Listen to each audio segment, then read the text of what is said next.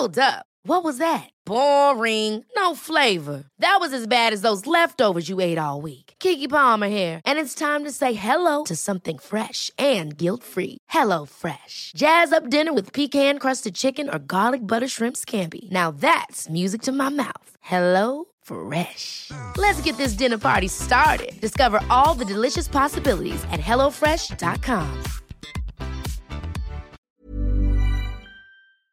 The following podcast contains adult content, explicit language, and sexual themes. Listener discretion is advised.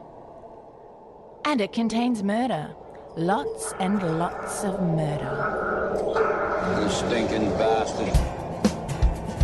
People tell me, hey, you gotta go die and go to hell. At least I'm not alone. For 911, where's your emergency? Oh, this is Sandy. For 31 Rook. Plymouth Road. What's the problem? Send the police. And he goes, don't be a hero, mate. And I said, I'm not trying to be a hero, but the police are coming. One in the chest, one in the hip. Fired by Detective Sergeant Roger Rogerson. I was branching out. That's when the cannibalism started, eating of the heart and the arm muscle. I would have nailed Carl with his hands to a coffee table and just pulled it out of his backside. Carl Williams is a wobbly bottom little cherub-faced little boy whose life would be. I'd harm someone each time I'd kill someone. There'd be an enormous amount, especially at first, enormous amount of horror, guilt, remorse afterwards. But then that impulse to do it again would come back even stronger. Matthew Brady and the most vile Mark Jeffries were bushranger highwaymen in the wilds of Tasmania in the 1820s. Although they were both escaped convicts on the lam and being hunted by the constabulary, they had little in common. Matthew Brady was considered chivalrous, a man who used violence only in self-defence. Dubbed the gentleman bushranger due to his fine manners and his way with the ladies, Brady was charming and a little bit mischievous, with a cheeky sparkle in his eye. The most vile Mark Jeffries was not like Matthew Brady. Beyond his dead-eyed stare was an empty, perverted soul who just wanted to watch the world burn, possibly while he had non-consensual sex with it. Jeffries was a sadist, a ruthless killer, a sexual predator, a baby executioner, and a cannibal. Both were being hunted by the notorious bounty hunter Batman. John Batman. Hi, I'm Barney Black. And I'm Tara Saraban. And this is Bloody Murder. We're a comedy true crime podcast focusing on some of the lesser-known crime stories from Australia. And indeed around the globe. Being a comedy true crime podcast means that we use dark humour as a means to tell horrifying stories, but never at the expense of the victims or their loved ones. If you think humour has no business being associated with tragedy, then Bloody Murder may not be the podcast for you.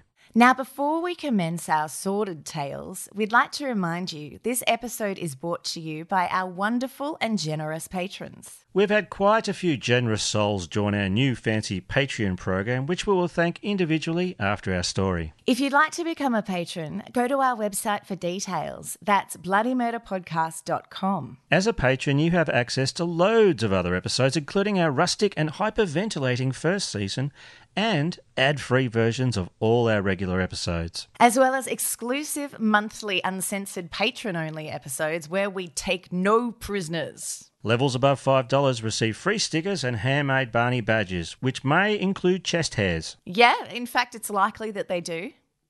And of course, you're automatically entered into the draw for our monthly giveaways. All right, Tara, let's get murdery. Matthew Brady was born in Manchester, England in 1799 to Irish parents. He grew up to be a kind and considerate young man. As a teenager, the well-mannered Brady secured employment as a gentleman's servant. It is also reported that he worked as a groom. Known for his horsemanship, Brady gained a reputation as a competent and graceful rider. With a mop of brown wavy hair, striking sideburns and dreamy blue eyes, Brady was popular with the townsfolk. And even more popular with the ladies. On April 17, 1820, Brady was convicted of stealing a basket containing some butter, bacon, sugar and rice, a crime he said he did not commit. He was tried at the Lancashire Quarter Sessions held at Salford. Some sources say he was also charged with forgery for doodling his master's name on a cheque to pay off a debt.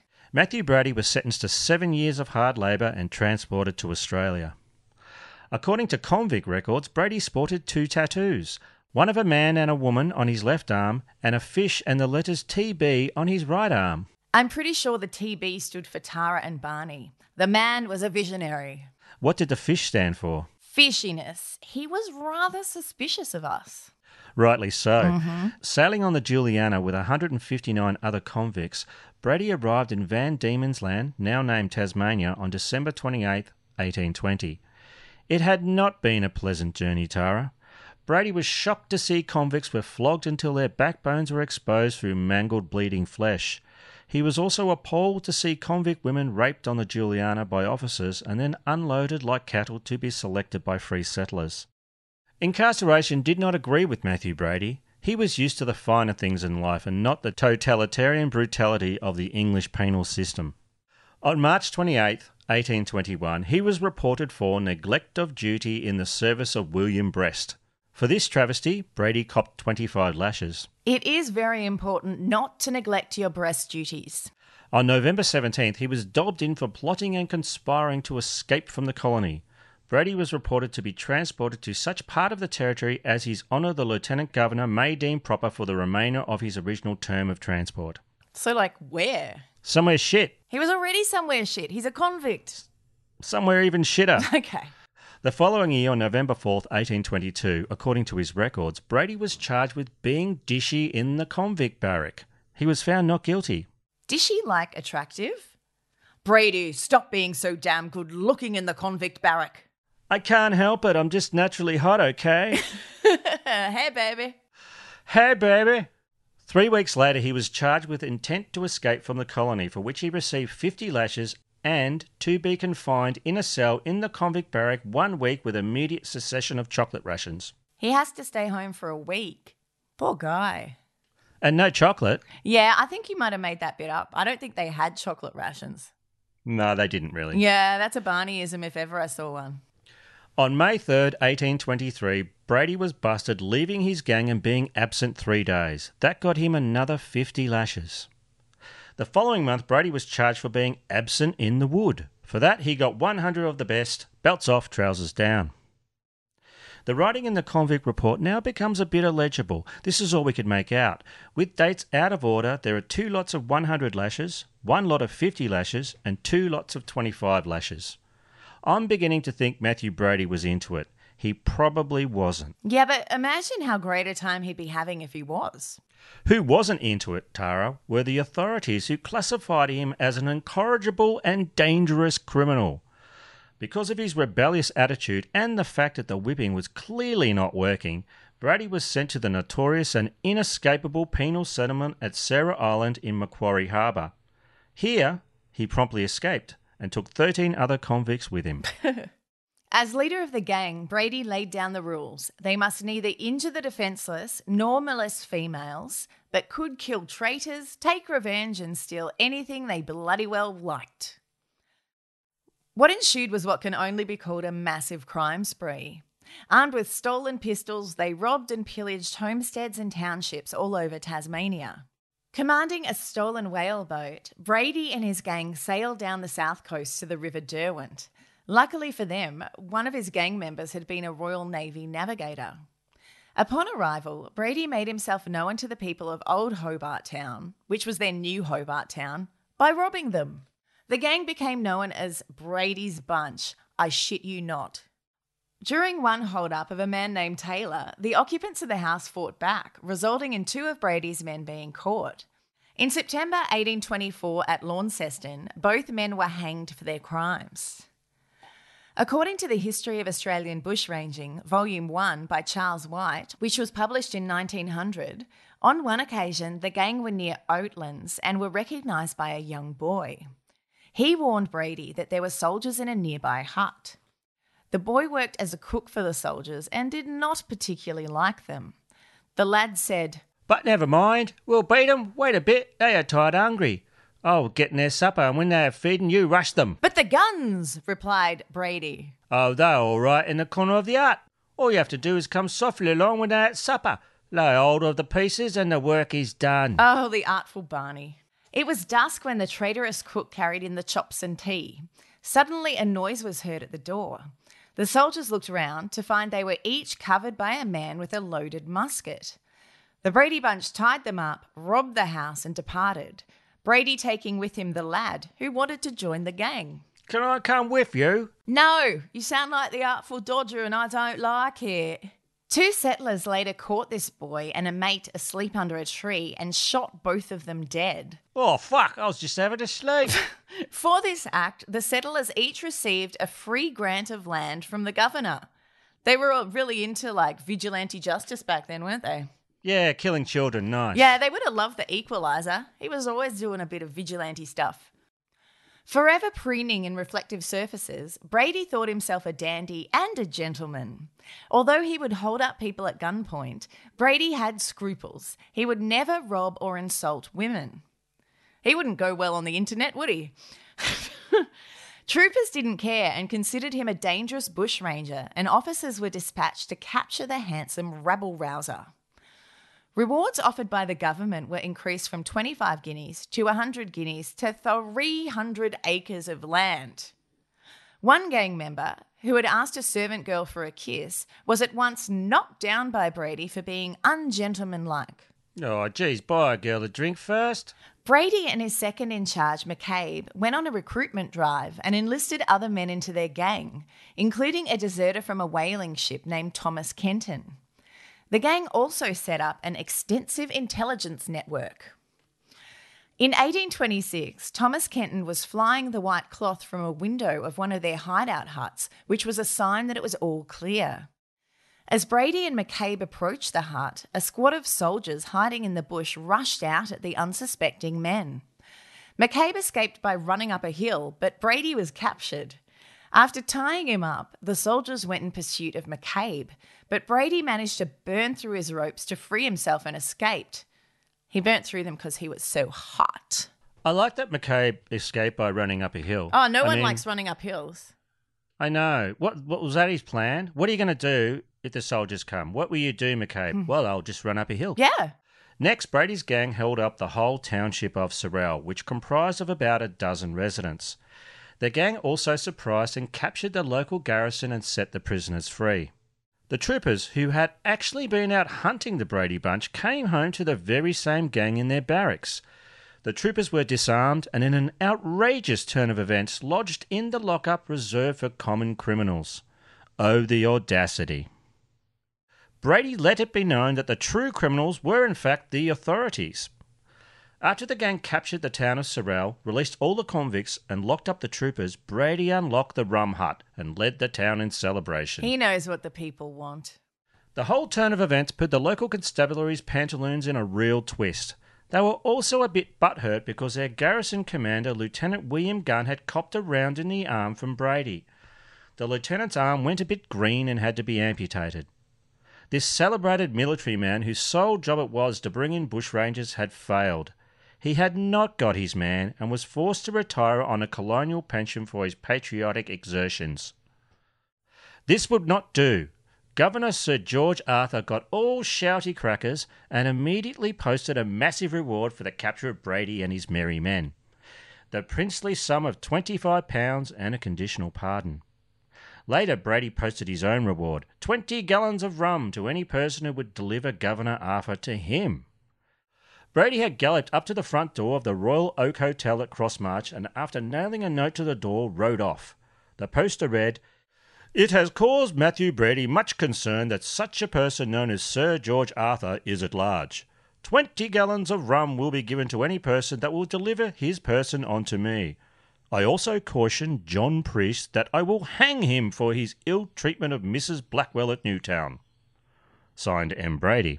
Unfortunately, we couldn't find out what John Priest did to Mrs. Blackwell, but considering the time period, I imagined it wasn't good. Although Brady was pretty pleased with his wanted poster lark, he still wanted to get back at Governor Sir George Arthur a little bit more. The best revenge is living well. That'll show him. Well, Brady sent a message to the governor telling him if he didn't get off his back, he would attack his friend and prominent grazier Richard Dry, who lived near Launceston. The governor, in his wisdom, chose to disregard this threat. Brady kept his word, capturing the whole house, the entire family, and guests. He had a wonderful time, and so did the women. He danced with them and sang for them at the piano. But unbeknownst to Brady and his current gang of 14, a servant managed to escape and run to town to raise the alarm. "Help! Police! Women are having fun and it has to stop!" What do you think he played on the piano?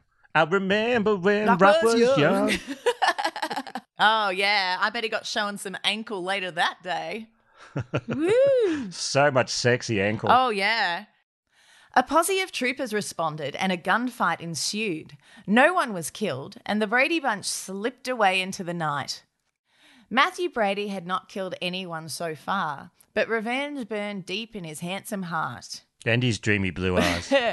Brady had thought Thomas Kenton and him were good mates. He could not and would not forgive Kenton's diabolical betrayal.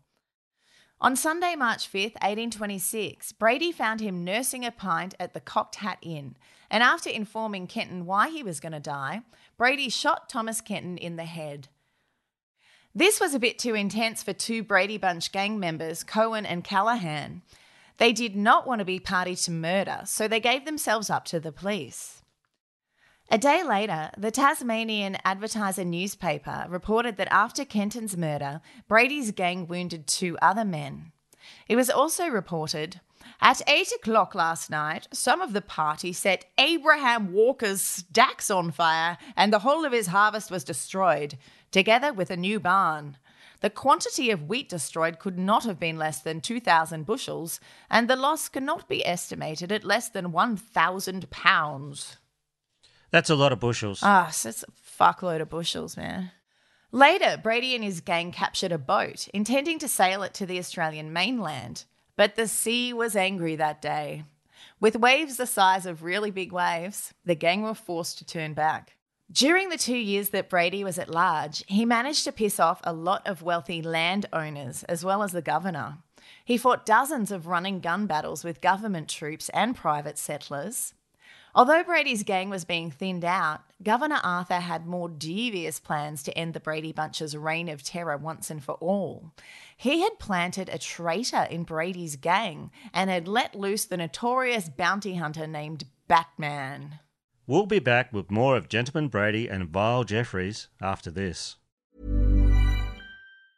If you thought the only way to get a more defined jawline with natural-looking results was through surgery, think again. Juvederm Volux XC is a non-surgical injectable gel filler that improves moderate to severe loss of jawline definition and can help you achieve natural-looking results with little downtime. Even better, this improved definition lasts up to 1 year with optimal treatment. No maintenance required. Improve jawline definition for a smooth, sculpted look with Juvederm Volux XC. For important safety information and to find a licensed specialist, visit Juvederm.com. That's Juvederm.com. Not for people with severe allergic reactions, allergies to lidocaine, or the proteins used in Juvederm. Common side effects include injection site redness, swelling, pain, tenderness, firmness, lumps, bumps, bruising, discoloration, or itching. There's a risk of unintentional injection into a blood vessel, which can cause vision abnormalities, blindness, stroke, temporary scabs, or scarring. Talk to a licensed specialist to find out if it's right for you.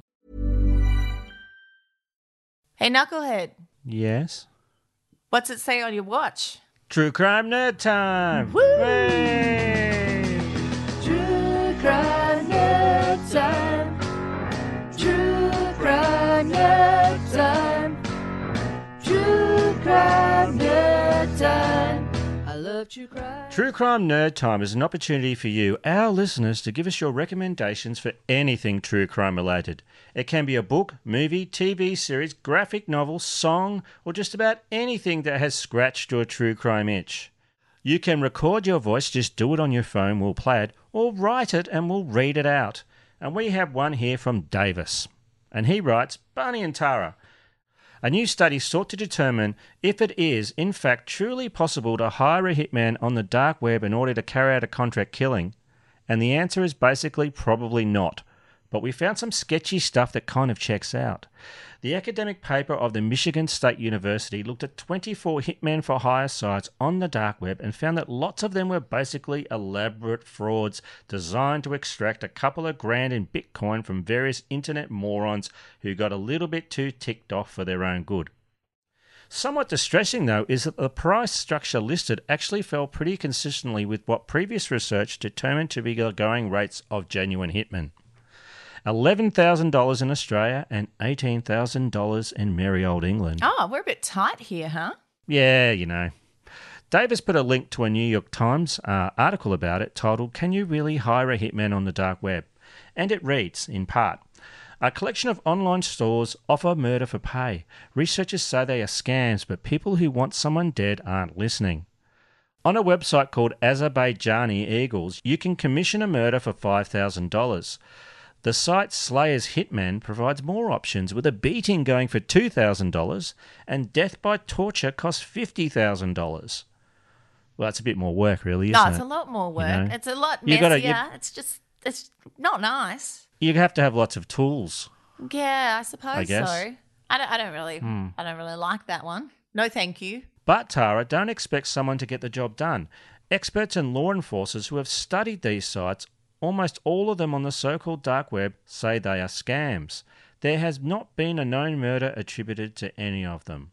I mean, you can't just go to the police and say, look, I paid these people to murder my wife and they didn't do it. Yeah. You won't be looked upon kindly and have them get your money back for you, will they? That means that the sites aren't involved in a very dark trade. They have become catch points for real people who are looking to pay to have someone whacked. And a number of men and women are sitting in jail after paying one of these sites and getting caught by the cops.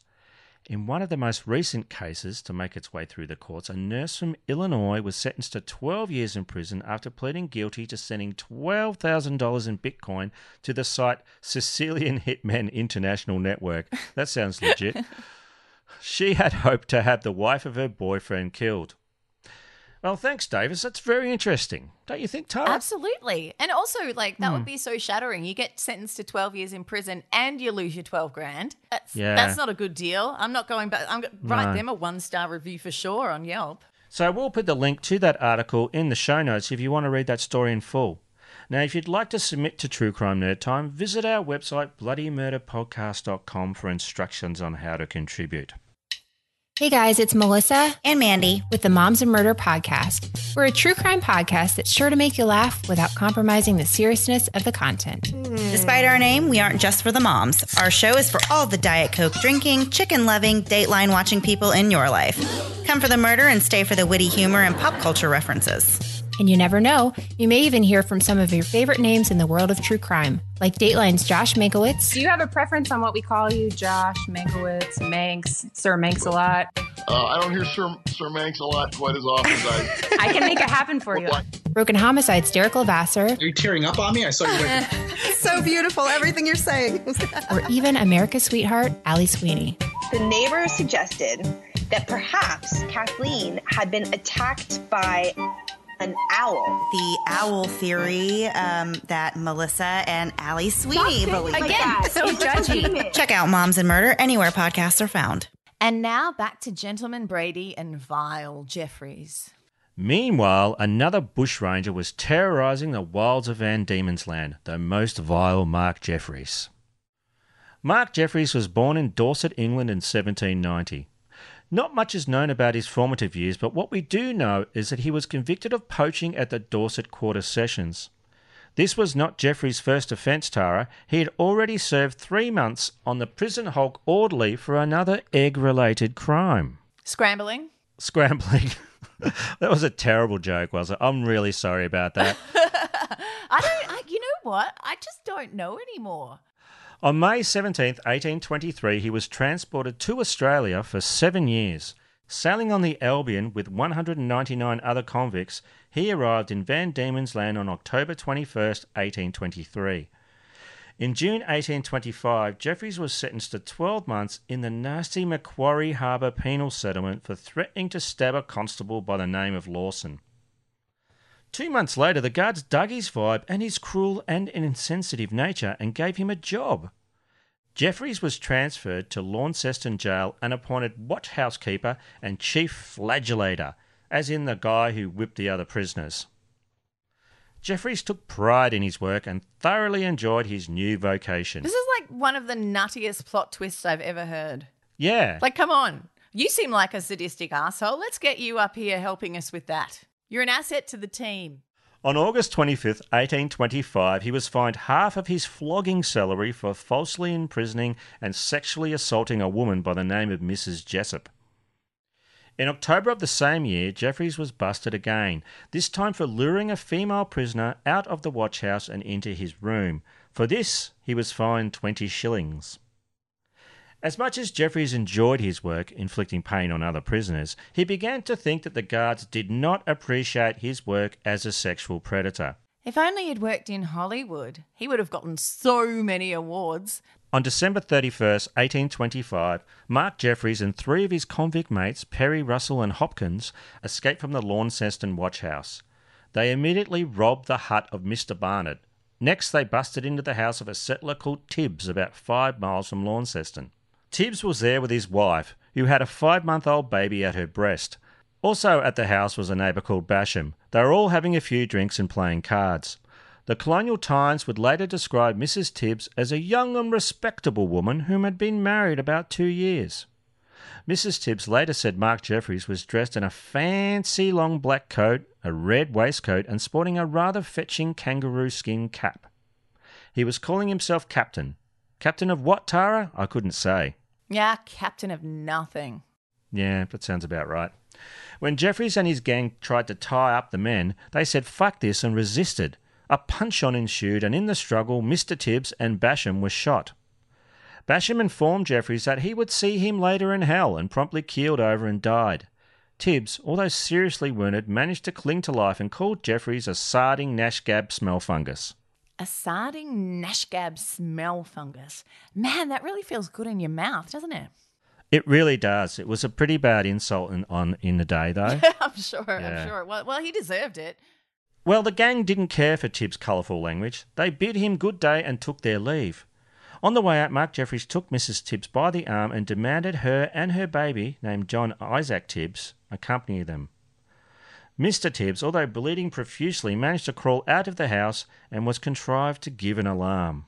According to the Colonial Times, the whole town of Launceston, with one accord, rushed out after the murderous villains, but the unhappy female and her child were gone.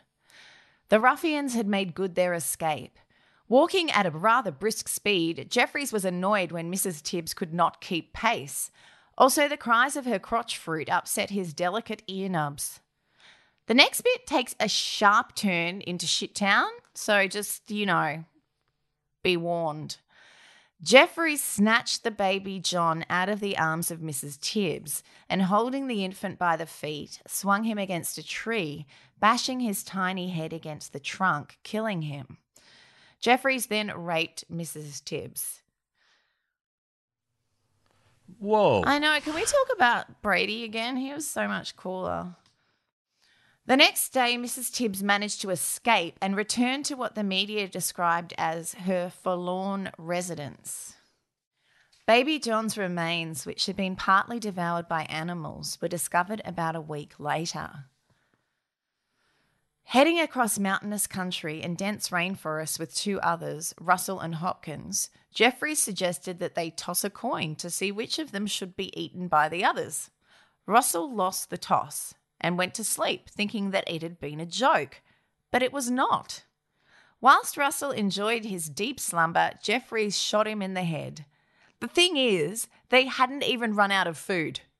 Jeffries was just hungry for some human burger. Yeah, well, Jeffries would actually later tell the Hobart Town Gazette that Russell's body was cut into steaks and fried up with the mutton from a sheep they stole. They lived on it for 4 days. So they already had a sheep? Yes. They could have eaten that. They could have, but they didn't. They wanted some sheepy, humany, creepy hybrid yums. And it only took them 4 days to eat it. Greedy fuckers. I know. Is there any more Russell left? They were. No, we ate all that. They were gorging Damn. themselves on their friend. So much Russell, yum. Eventually, Jeffries reached the settled areas of the state's north, where his vicious spree continued. On Christmas Day in 1825, his gang held up 2 farm workers. One ran away, but Jeffries wounded the other one before catching up with the runner and shooting him dead. Merry Christmas! On January 11th, 1826, Jeffries shot copper Constable Magnus Baker from Georgetown in the head. He did not survive because, you usually don't. For good reason, Mark Jeffries was reviled and hated across the state. Everyone despised him, and the only help he received was at the end of his guns. It was kind of the opposite with the Brady Bunch. Matthew Brady and his gang could seem to do no wrong. Well, not compared to that horrible, horrible Jeffries. Brady was aided by persons sympathetic to him, and his popular reputation as a man who used violence only in self-defence made the ladies swoon. Brady's favour meant he rarely had to insist when relieving travellers of their cash. Hey, baby! Brady enforced his code of conduct on the other gang members with aplomb. When his partner and BFF McCabe threatened a settler's wife, Brady shot him through the hand, flogged him and threw him out of the gang. Later McCabe was captured, but remained loyal. He refused to betray Brady, even though he was to be hanged. Brady also made a point of rewarding human decency when he saw it. On one occasion, Brady returned some stolen property to a surgeon after he discovered that the doc had once intervened on behalf of a convict that was being brutally flogged. The more popular Brady had become, the more people wanted to join his gang, and the harder it was to control them. At one time, there was 25 in his gang and 100 others trying to emulate him. One day, another prominent bushranger, the despicable Jeffries, tried to join the gang. And they actually let him in. But once Brady found out who he was immediately ejected under pain of death. Jeffries wandered away muttering. This did not please Jeffries, who swore revenge. Why would a sadist like Jeffries want to join a nice gang anyway? Maybe he thought they had some rustle to eat. Meanwhile, soldiers concealed themselves among the luggage on drays and were driven through lonely paths in the bush in the hope of coming upon Brady or some of his gang. It didn't work. The Brady Bunch spotted them from miles away. Around this time, the Colonial Times newspaper reported that the bushrangers were being pursued by at least 400 soldiers, 100 armed prisoners, and a considerable local interior constabulary.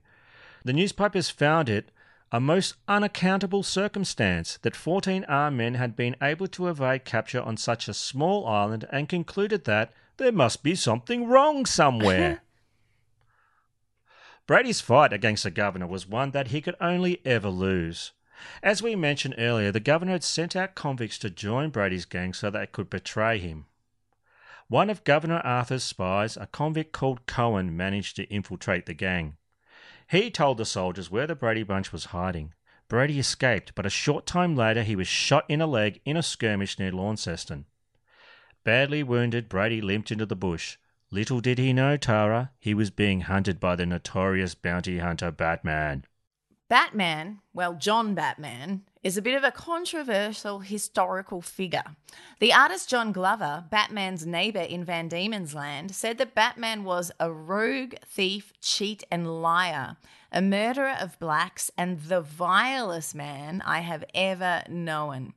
Batman would later found the city of Melbourne, declaring, "This is a sweet-ass place for a hipster village," or something like that, and naming the place Batmania. It was later realised that this was a bit of a stupid name, and it was renamed Melbourne after Queen Victoria's confidant, Lord Melbourne. But I like Batmania. I would love to live in Batmania. I like Batmania too. I know, where are you from? Batmania. There are a lot of bats here, so it would make sense. 10 years later, Batman was diagnosed with syphilis. The disease made his nose fall off and caused him to go insane. In his last months of life, Batman screamed nonsense at people while being wheeled around in a wicker pram by his Aboriginal servants. Yeah, apparently it was quite a sight to see. Well, yeah, I guess it would be. Did they give him a mask of any kind, or did he just sort of go no nose, like just out there, like check it out? Well, it was an enclosed pram. It was all wicker. So he just looked through the cracks. Oh, right. So it was kind of like he was in a wicker basket on wheels. Yeah, and he'd just scream at people. Do some syphilitic screeching at people walking past. Rah! Ah! So, I'm Batman! Mark Jeffries was also being hunted by Batman, pre-syphilis. On January 23rd, 1826, on the bank of the South Esk River near Evandale, Jeffries was captured without a fight by Batman and his posse. After being brought to Launceston, the townsfolk turned out to lynch him. Well, you would. After troopers secured him safe in jail, Jeffries told the coppers all he knew of the locations, movements and habits of other bushrangers, including the dreamy Brady Bunch. When Brady heard about this, he had to be argued out of leading his gang in a frontal assault on the Launceston lockup, freeing all the prisoners, dragging Jeffries out and kicking the snot out of him. 2 months later, Batman found Brady limping in the bush near a shallow creek. With his finger on the trigger, Brady called out, "Are you a soldier, officer?" Batman was wearing a frock coat and a foraging cap and replied, I'm no soldier, Brady. I'm Batman. Surrender. There is no chance for you. For a moment or two, Brady communed with himself and then said, "You are right, Batman. My time has come. I will yield to you because you are a brave man." Damn right I am. Suffering a lot of pain due to his bad leg wound, Brady did as he was asked. Batman handed over Brady to authorities at Launceston Jail. In preparation for his trial, it was apparent that Brady had become a popular hero. Dozens of petitions for clemency arrived at Government House. Women shed tears for the gentleman who had shown them such consideration and hotness. His cell was filled every day with visitors bringing baskets of flowers, fan letters, fruit, and fresh-baked cakes. Yum! Even the troopers that Brady had locked up in Sorel came to pay their respects. What if Batman came to visit him? I don't know if Batman would have Probably done that. not. He wouldn't. Well, if he did, he wouldn't have No. bought him a cake. No. What do you think he would have said if he visited him? Come on, Batman. I'm Batman. Ah! Brady was charged with an assortment of offences, including the murder of Thomas Kenton. He pleaded guilty and was sentenced to death by hanging. When the sentence was passed, women wept in court. Oh, Brady. Oh, Matthew Brady. The judge then asked if he had anything to say. Brady stood up straight, puffed out his chest and said, "A bushranger's life is wretched and miserable. There is constant fear of capture, and the least noise in the bush is startling. There is no peace, day or night." When asked why he didn't just surrender, he said, "Because I knew it would end this way, and I wanted to live as long as I could." Lots of people signed a petition to save Brady's life. It didn't help. He had pissed off far too many wealthy and powerful people. Mark Jeffries, who had informed on Brady, was tried the same day and charged with multiple murders. The Hobart Gazette reported, "When Mrs. Tibbs came into court and her eyes glanced on the insatiate murderers of her babe, she was so affected as to be unable to stand. Her situation powerfully excited the commiseration of everyone present. The bare recital of the dreadful journey which the monster had compelled her to take with him in the woods was a painful addition to her suffering. When it was necessary for her to look at the prisoners, in order to prove their persons, the suddenness with which she withdrew her eyes, and the tears with which the effort was accompanied, was an instant of detestation more strongly depicted than any assembler of spectators perhaps ever witnessed." No women wept when Mark Jeffries was sentenced to death. But all the babies in the vicinity yelled out, "Suck it, asshole!" Matthew Brady, Mark Jeffries and 4 other criminals were to be hanged together on the infamous 6-person gallows on May 4th, 1826. The Hobart Town Gazette reported, "It is with great pain that we state that most of the men convicted of robbery and murder in jail, whose days of probation must now of a necessity be very short, continue with hardened and untouched consciences. Apparently insensible of their approaching fate, Jeffries is said to have been brought at last to a sense of his unhappy state. But Brady excites both disgust and compassion at his insensibility. The whirl of his late lawlessness and dissipated life seems scarcely to have subsided, with malice aforethought and at the instigation of the devil." On the way to the gallows, women threw flowers at Matthew Brady, and babies threw up on Mark Jeffries. Matthew bowed to the sobbing crowd, then accepted his fate. He was recorded as facing the sentence with the utmost fortitude and firmness. How big were his balls, Tara? The size of really big balls. I mean, that's what they wrote in the papers at the time. It was also reported that Mark Jeffries appeared much agitated and prayed fervently with the Reverend Bedford and seemed penitent. Yeah, well, he would now, wouldn't he? Brady mounted the scaffold above a sea of faces contorted in grief. His last act of defiance was to bitterly protest at having to stand on the same gallows with the likes of Mark Jeffries. The Reverend Bedford commenced with reading aloud a portion of Scripture. Whosoever sheddeth man's blood, by man also shall his blood be shed. Which I think, logically means that then the people who kill those guys have to get killed. And then the people who killed those guys have to get killed. Well, that's actually what Batman said. If you kill a murderer, you still have a murderer. Yeah, the good Batman, though, not the bad Batman, right? No, not bad Batman, good Batman. The Reverend then went on to say, the unhappy man, Jeffries, now before you, on the verge of eternity, desires me to state that he attributes all the crimes which he has committed and which have brought him to his present awful state to the abhorrent vice of drunkenness. He acknowledges the whole of the crimes with which he has been charged, and he implores of you all to take warning by him and to avoid the commission of the sin of drunkenness, which infallibly leads on to all other crimes. Brr, that's such bullshit. I know, I've been drunk countless times and I've never done any of that stuff. Come on. It's just like blaming, death metal for murdering your grandma. Bullshit. The Reverend read another portion of Scripture. Then, without warning, the drop fell, and 6 men were dead. As written in the History of Bushrangers, Volume 1, this world closed upon the wretched men forever. Brady was buried in the old Roman Catholic cemetery, and while a stone cairn did mark his grave, it was removed in the 1870s, and today the whereabouts of his remains are unknown. His name is given to Brady's Lookout, southwest of the Cressy district. Tara, I couldn't find any information on where Jeffries was buried, but I guess no one really gives a fuck. No, I guess really. not. No one cares. No, not really. I don't think so. You wouldn't really want to kind of go, yeah, he was pretty cool. He was really good at whipping people and being gross and... Well, he was a great flagellator. Yes, and, baby murderer, rapist, cannibal. All that stuff. Cannibal, oh, that's right, pointless cannibal. Cannibal for the hell of it. Well, what a story. I know, if you can't eat your friends, who can you eat?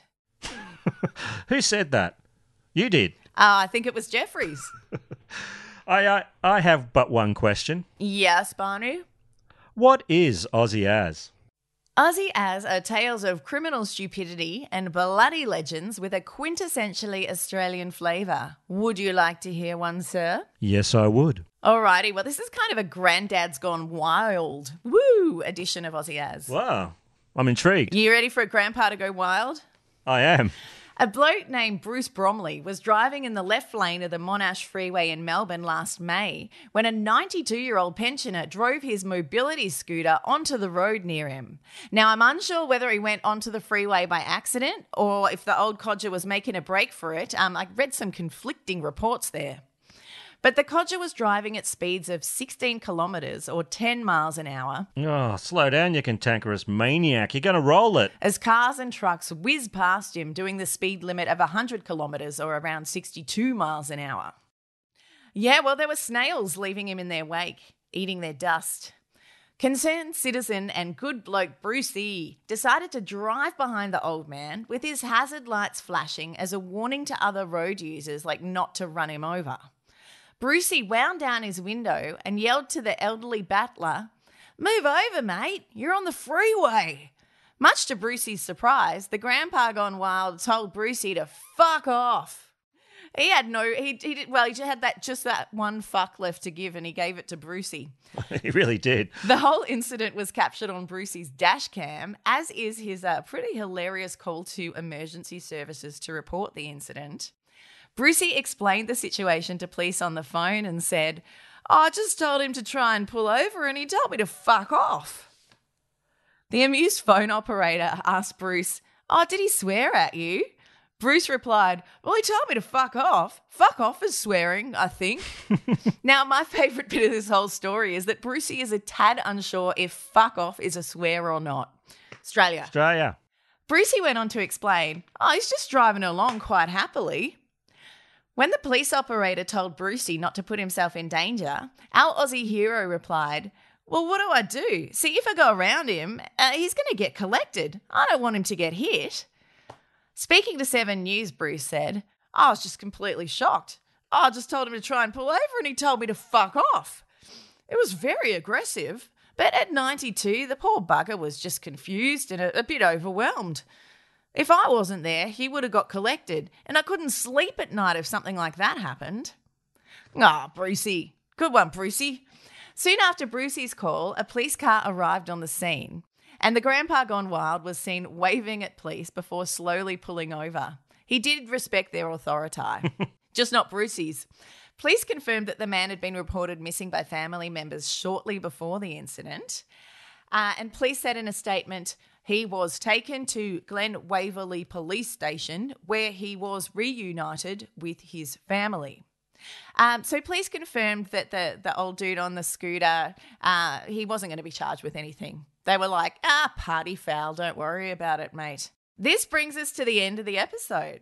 But before we go, I'd like to thank some people who took the time to write us some good reviews. So thank you to Jessica Cole, Paul Collins, Mia Norris, Tara Lacey, Loretta Malwell, Candy Kane, Omnia Rose Wish, Jennifer Hentz, Erin Pancakes, Mortimer Bustos, Anne Bivalent, all sorted. That's a name. Joe Monty, Bareen Morrow, Caleb Pontius, and Trent Sawyer. Wow, that was heaps. Thank you so much, everyone. Oh, and we'd also like to thank Lorraine and our Facebook moderating team. Now, Tara, we love our patrons, and in an attempt to show them how much we do, we're holding monthly giveaways. This month, we have a special prize. Thanks to Sudio, we're giving away some FEM Sudio wireless earbuds. Those Scandinavian geniuses at Sudio have done it again. With its wireless design and minimalistic charging case, FEM is a perfect match for any podcasting adventure. They are splash, rain, tomato sauce and sweat-proof, apparently. And they hold a total of 20 hours playtime, 6 hours in a single charge. FEM also introduces a 4-microphone system and new touch controls for an enhanced sound quality experience. Hey, baby! It also features the latest Bluetooth 5.0 technology, compatible with iOS and Android, and up to 10 meters of range. Perfect for murder stories. For Bloody Murder listeners, Sudio are offering free worldwide shipping and 15% off with the code BloodyMurder15 at checkout. So if you want to take advantage of that deal, visit Sudio.com. For your chance to win a pair of the fabulous Sudio FEM wireless earbuds, be a Bloody Murder patron at a level above $5. Now, we've had a bunch of new Bloody Legends join our Patreon program, so thank you to Hayley Runyon, Lara Jag, Kath Fisher. Hi, Kath. You know, Kath's one of our heroes on the front line there. She's working in a hospital. Oh, well done, yeah, Kath. yeah.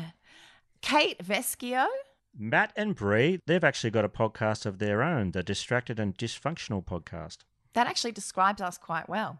Emma Gallagher, Renee Rodriguez, and Melissa Priolo. If you would like to support us, visit our website, or if you just want to buy us a drink.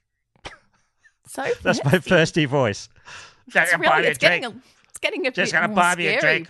by the week. Every week I get more and more Buy me a horrified. drink. I'm thirsty. Okay. There's a PayPal donate button there too. I've been Barney Black. And I've been Tara Saraban. And this is Bloody Murder. Please don't forget to review us on Apple Podcast or our Facebook page. And, of course, rate and subscribe, as it does really help us.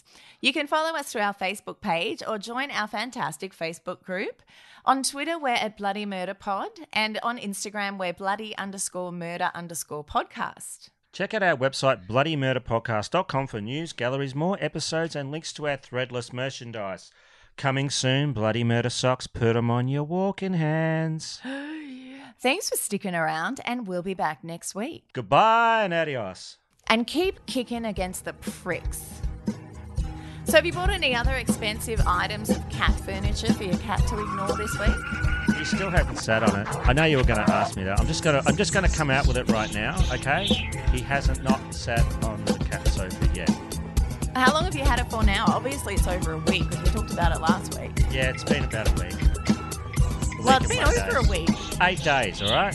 Okay, so What do you reckon? Hates his cat sofa, not going near it ever? Or are you going to spray it with catnip or something? I think it's just the position of where it is in the house, because there are other higher places you can go. The cats like to sleep in high places.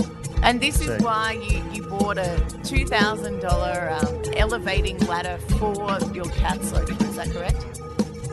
Yes. Makes sense. I don't know. All right, so there's this monkey, and he's in the jungle, and he's up in a tree, and he's smoking a joint. Sweet! And he's having a good time, and he's actually laughing a little bit. It's making him laugh. It's like giggly stuff. So he's like that. And anyway, he's up in a tree, and he's smoking his joint. He's laughing, and a lizard comes along and sees him up there, and he hears the laugh, and he looks up, and he goes, "What are you doing up there?" And the monkey says, "Oh man, I'm smoking this sweet weed. Yeah, do you want to come and try some?" And the lizard went, "Oh yeah, sure." So the lizard climbs up the tree, and he sits next to the monkey. For people listening at home, to climb the tree, I can see on Skype here, Barney just did the arm motions of the lizard climbing the tree. Yeah, very cool. So the lizard gets up to the tree, and he's smoking some of the the monkey. He's reaching over to get this joint off the monkey, but the monkey says, "Hang on a second, I'll just have another bit more." And then he passes it to the lizard, and the lizard takes it in his little fingers, and he has a big hit of it.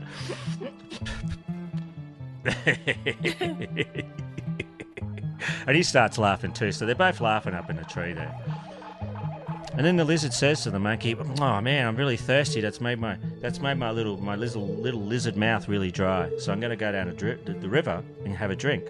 So he climbs down the tree like this with his lizard hands, and he goes to the river, and he sticks his head in the river, and he's having a drink, but he's so stoned he falls in.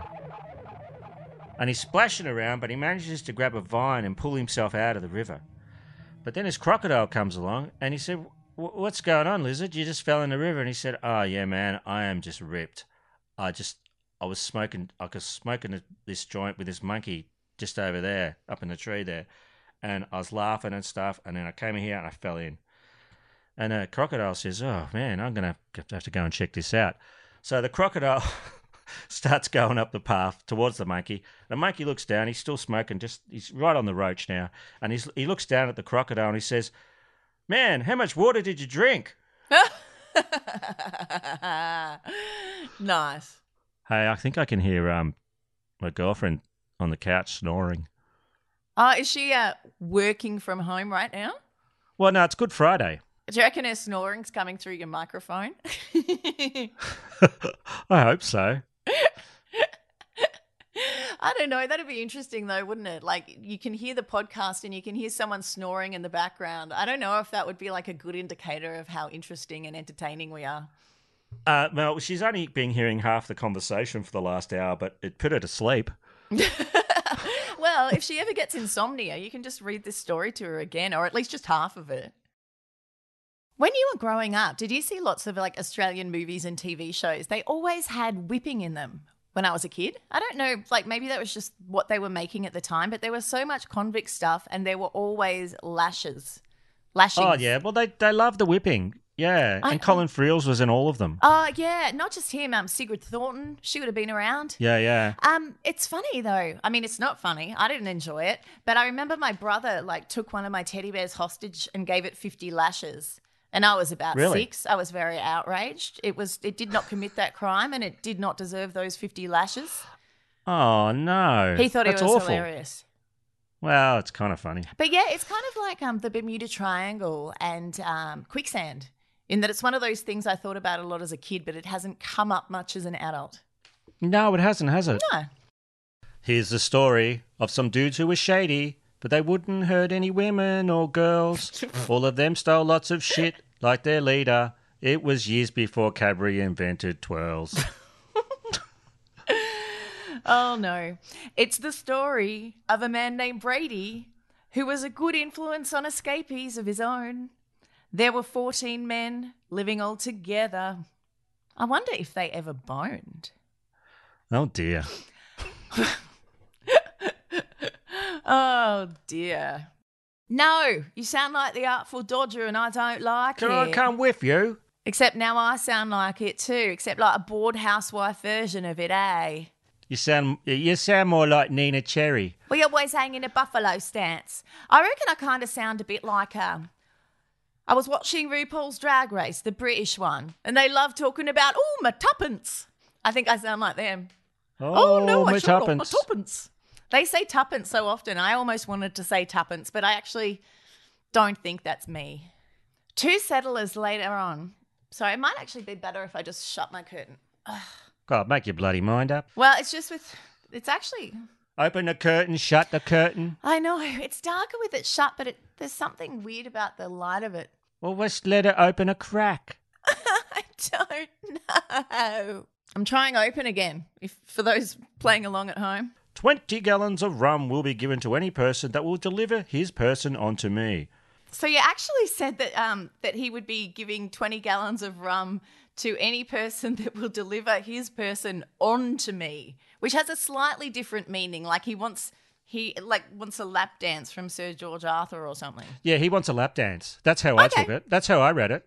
Well, that's all right then, if that's what you meant. Yeah, make it rain. That's how it came across. Hey, Sir George Arthur, make it rain. Jeffries was transferred to Launceston Jail and appointed watch housekeeper and chief flagellator, as in the guy who whipped the other prisoners. Like, come on. You seem like a sadistic asshole. Let's get you up here helping us with that. Yeah. You're an asset to the team. You're an asset to the team. You got to hit your CPIs or whatever. KPIs? Oh my God, that so means that you don't have any.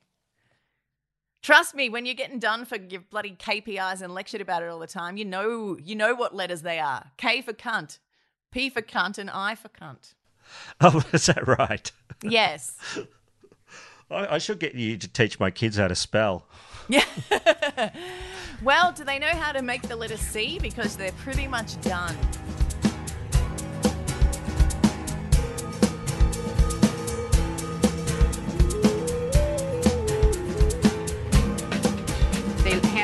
They had the intercom on in the room, and they kept lying that it wasn't on, and they were using sonic pressure on my head since 1997.